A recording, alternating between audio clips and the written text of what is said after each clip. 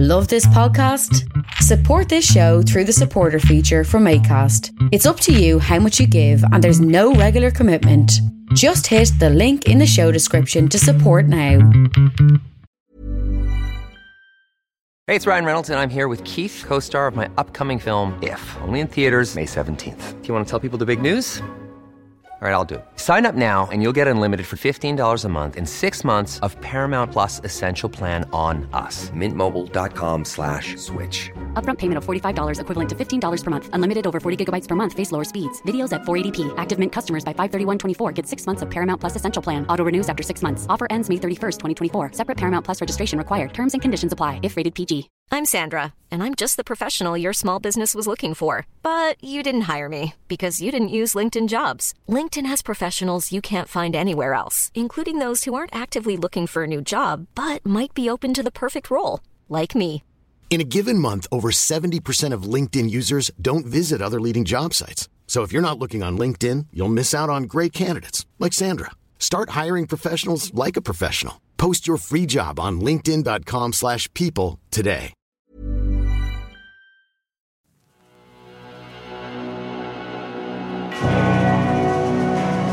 Pentagram, dedicated to Henry Foreman. In the years of the primal force and the dawn of terrestrial birth, man mastered the mammoth and horde, and man was the lord of the earth. He made him an hollow skin from the heart of an holy tree. He compassed the earth therein. The second Primordial album, Journey's End, which was recorded in 1997, almost didn't really happen. In fact, the band, you could say, almost broke up before we even got there, but somehow managed to drag ourselves to the point of making it with really little more than half an album prepared.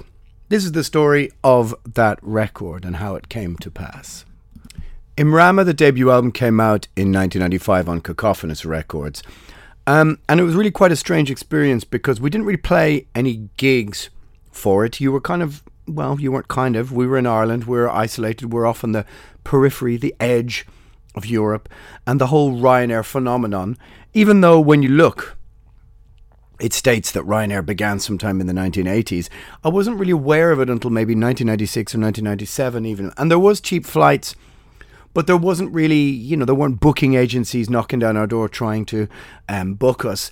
There'd been talk of a couple of gigs around the first album. We're supposed to play in Paris. We're supposed to play one gig in Germany. But transferring money, all that kind of thing, trying to pay for flights, it seemed like an insurmountable obstacle to climb back then in 1994, 1995. Despite, in many ways, society being easier, things like that were without doubt, much more difficult. So we hadn't played anywhere for the album Imrama. We'd lost our drummer, Paul's brother. He had disappeared somewhere in 1997. And we also had moved from Cacophonous to Misanthropy. It's quite complicated because the record contract we signed for Imrama with Cacophonous was a 40 to 50 page, mind-bendingly complicated piece of antiquated, archaic English that I tried to read one day on the train going home and just couldn't really fathom it. And this is what happens to bands, is they're young, they're 17, 18, 19, and they sign a record contract because they're just excited. And they sign away their futures because they don't really understand what's going on. Which we actually did with that very first album for Cacophonous. But through some arrangement between Tiziana, who ran Misanthropy Records, and Neil, who ran Cacophonous, we were just allowed to move. The contract was nulled and void. Stuff which we don't really understand quite how it happened. For some reason, Tiziana was starting the Up Misanthropy Records. She'd moved to Suffolk, just outside London. And I think was just looking for bands and seemed to sort of like our debut. Like I said, it was all pretty naive. It was pretty innocent in many ways. We hadn't been on tour.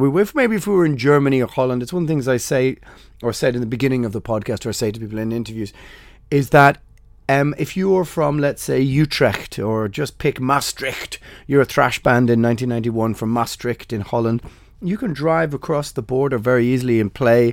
You can trade a gig with a band who are playing their local bar or the local youth hall or something like this, and you could travel around and trade gigs with people. It was much easier if you were from the European mainland. If you're from a kind of peripheral country like Ireland that required flying, things were a little bit difficult, much more difficult to sort out, to fix flights.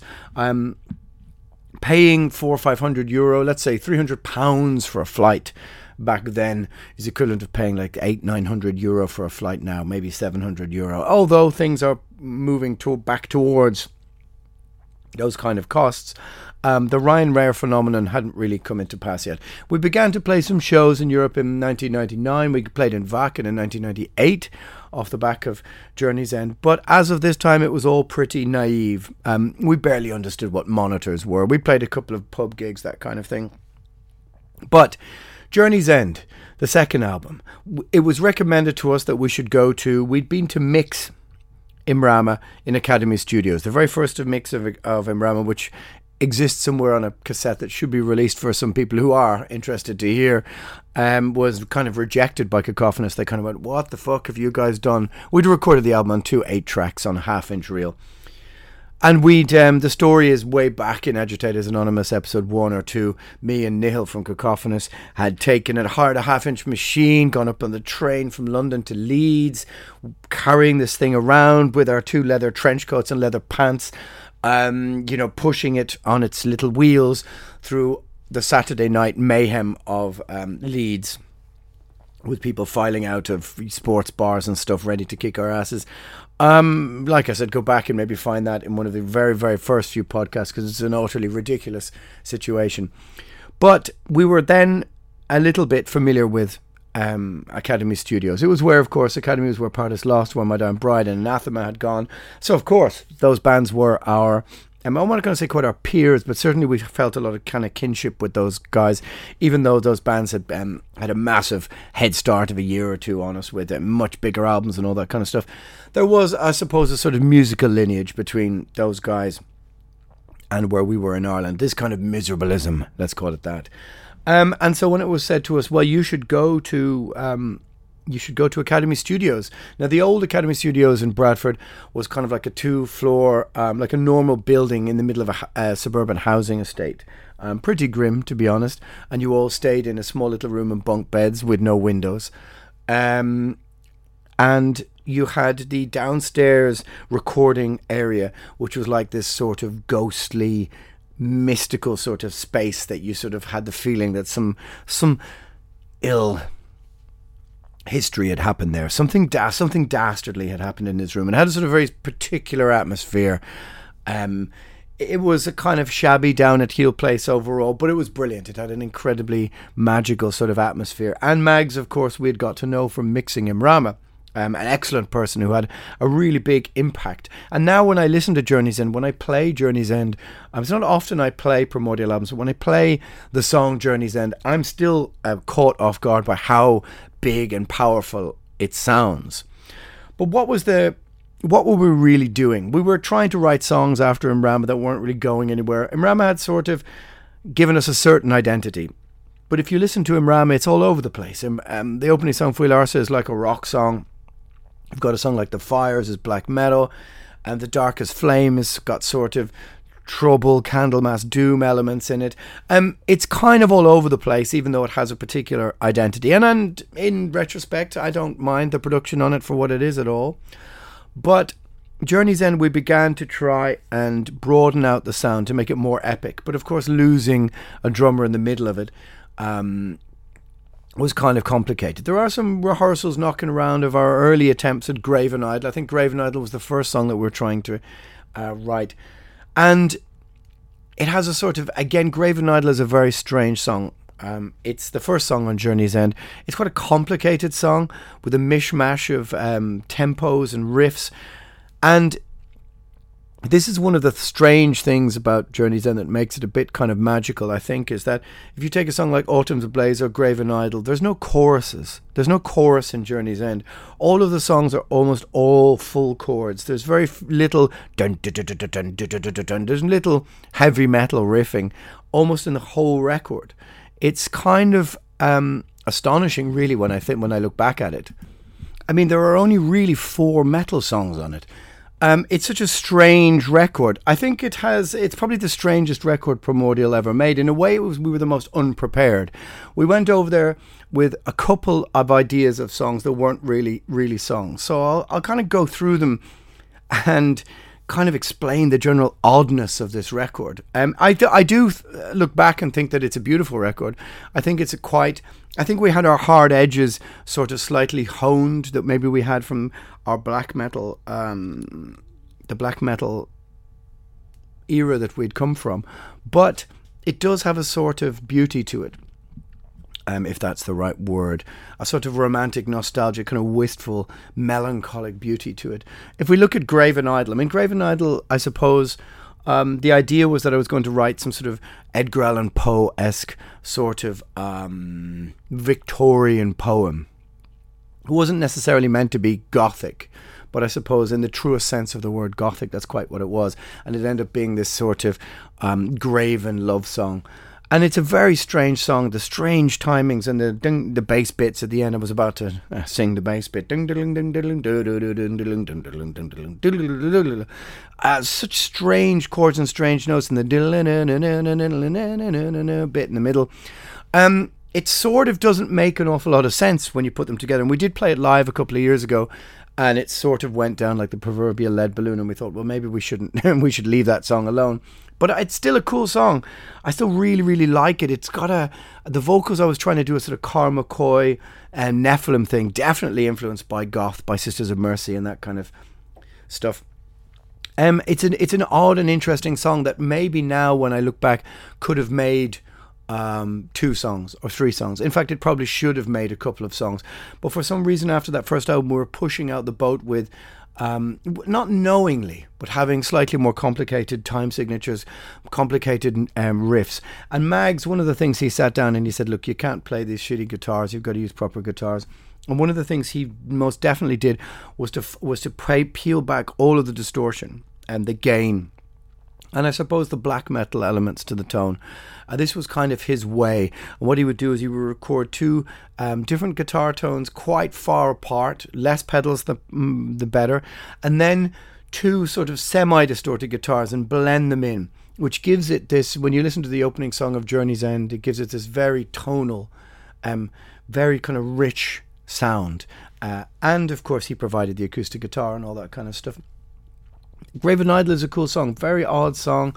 I'm not sure we ever really wrote a song quite like it, but certainly it lays out the general feeling of a Journey's End. This is going to be an odd record. Now, Dark Song, which I think is a beautiful song that we've done a couple of times live. This was originally written by Fergal Flannery and myself, not with Primordial. It was for an acoustic project that we were doing, and which we made a demo of, that does exist somewhere in very, very poor quality. And it never really went anywhere, this sort of acoustic thing idea that myself and Fergal had. And he just sort of gave it to Primordial. You can see his name in the thanks list. And what a weird decision to put this second on the record. So we open with this strange sort of gothic, open, song. And the second one is just completely acoustic. And we never really did a song like that ever again, with these layered vocals and these sort of pagan lyrics.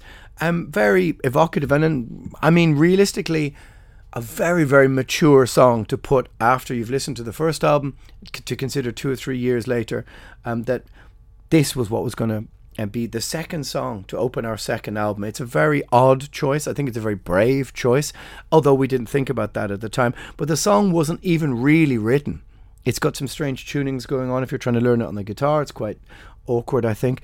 And the poem by Emergan Glungal, the Song of Erin, fit into this whole concept very beautifully. And we began to have some drones and some Bowron. And it's, in my opinion, one of the greatest sort of Primordial songs, but it was kind of completely by accident and not written by Kieran. And how strange is that? And it's how strange it is second.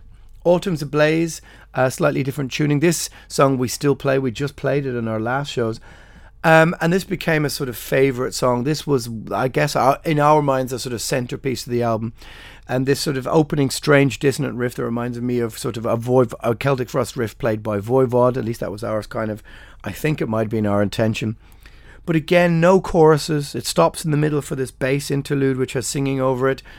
It's really hard to describe what style it is.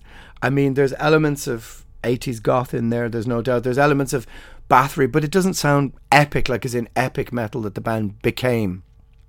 As in fist in the air, shout across, an abyss to the old gods style epic. It's not that. It's kind of more personal, and the lyrics are quite... I think I was reading a lot of French existentialist writers, a bit of Camus, a bit of Sartre, stuff like this. The lyrics are not really external. They're quite internalized in a way, and they are, I'm not going to say sensitive soul type lyrics. They're not like that, but they're certainly a bit more poetic, a bit more romantic, and they belie the words written by a 20-year-old, I would imagine. And so Autumn's Ablaze became this sort of signature song, as I said, with the down tune, and it's a drop tuning. I think it's C or something like this. A really strange song with this very low-pitched vocal. This is another thing you'll hear on Journey's End. I hadn't found this aggressive singing yet, this heavy vocal, this that I'd taken from 70s and 80s rock. A bit of Bad Company, a bit of UFO, bit of War Blackie Lawless, bit of whatever. I hadn't really applied that yet. So Autumn's Ablaze is a very sad, melancholic kind of song.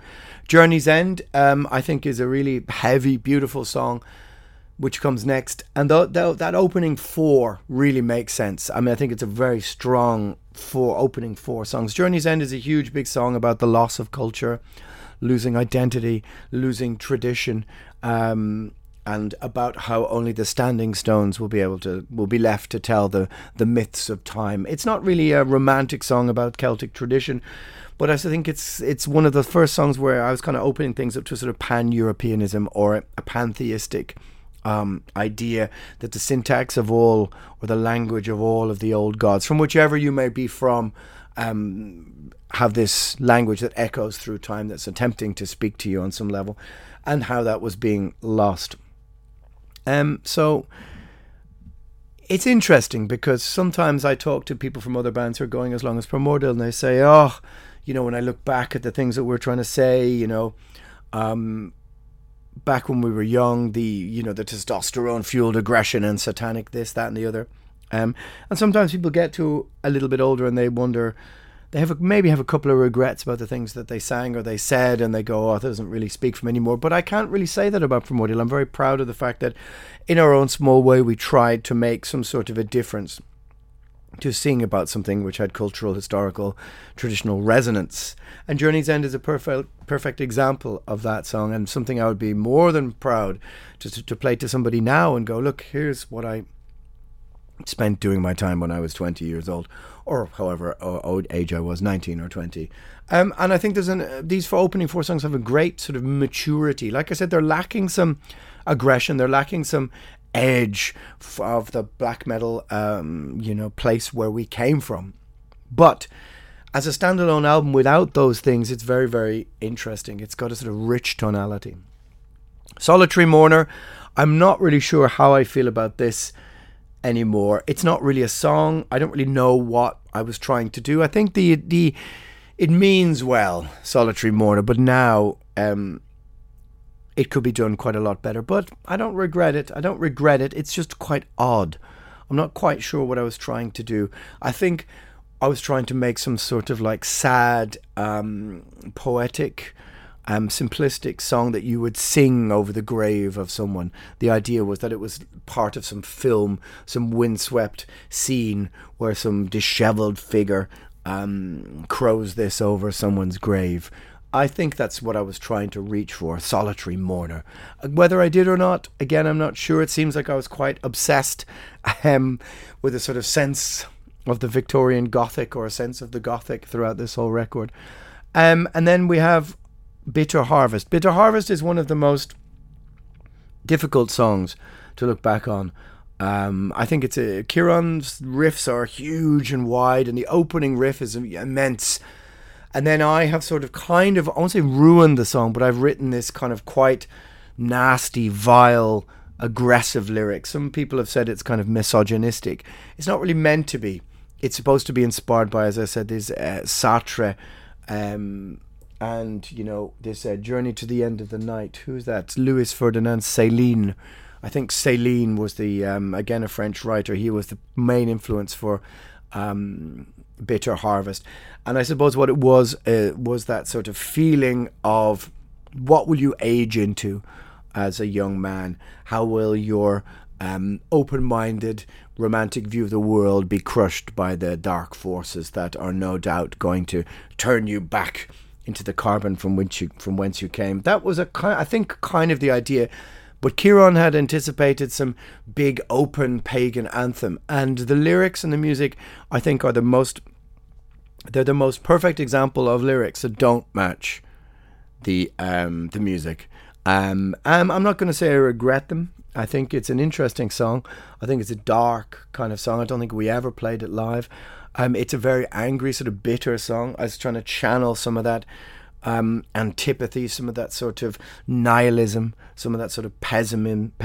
Nihilism is definitely the word of those writers I was reading at the time.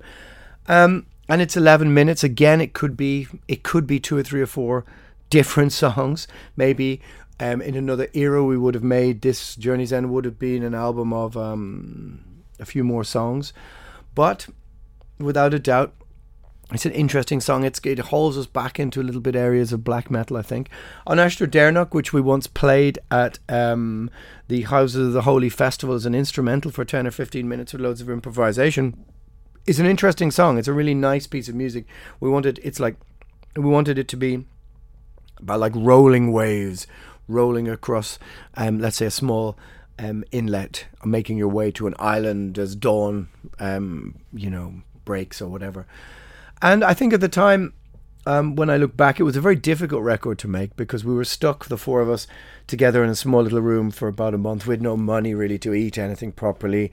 We had no money to do anything. Bradford is a pretty miserable, horrible place. No offence to you if you're from Bradford. It was pretty grim. And the surroundings were not really very inspiring, I suppose.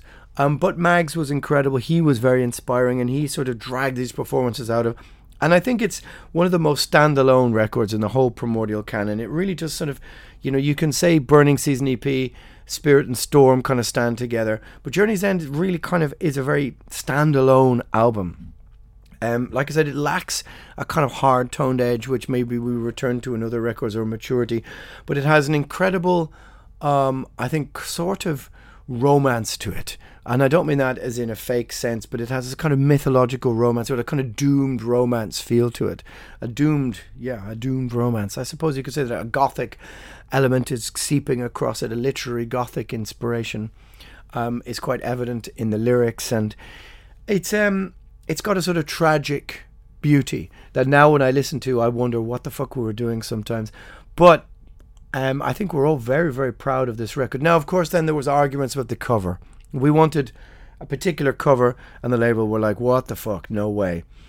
And in the end, the cover was printed on the promos, but they changed it to something else at the last minute. Now, at the time, it really pissed me off, and it should have pissed me off because of the nature of the label just deciding, no, you as the artist don't know what you're doing. But when I actually look back now, I think there was one particular cover which Stephen O'Malley made, which was a kind of druidic figure heading through some stones, standing stones, which was a kind of shrouded in a sort of element of mystery that probably would have fitted the record better. And maybe at the time I didn't quite realise how it sounded to other people. I had this picture of this old man that I wanted that as the cover, but it doesn't really make sense when you consider the age we were to have such a world-weary cover. It's a strange thing, but certainly maybe the decision of the record label to change it to this unusual cover with the trees, maybe that fitted better. Ultimately, I'm willing to admit that maybe they were right at the time and probably I should have listened. But you're 20, you think you know everything, and they were saying like, look, this image is kind of like commercial suicide. And I suppose that was something that encapsulated so many of the bands back then, the Ulvers and the Arcturuses and whoever else, and this kind of this idea that, hey, we know what we're fucking doing, back off, etc. And, well, it's an album that is loved by quite a many people at the time, and by many people who don't like the sort of chorus-driven, more epic, more aggressive era that the band maybe moved into. They like this sort of slightly more rounded atmosphere, kind of autumn-toned.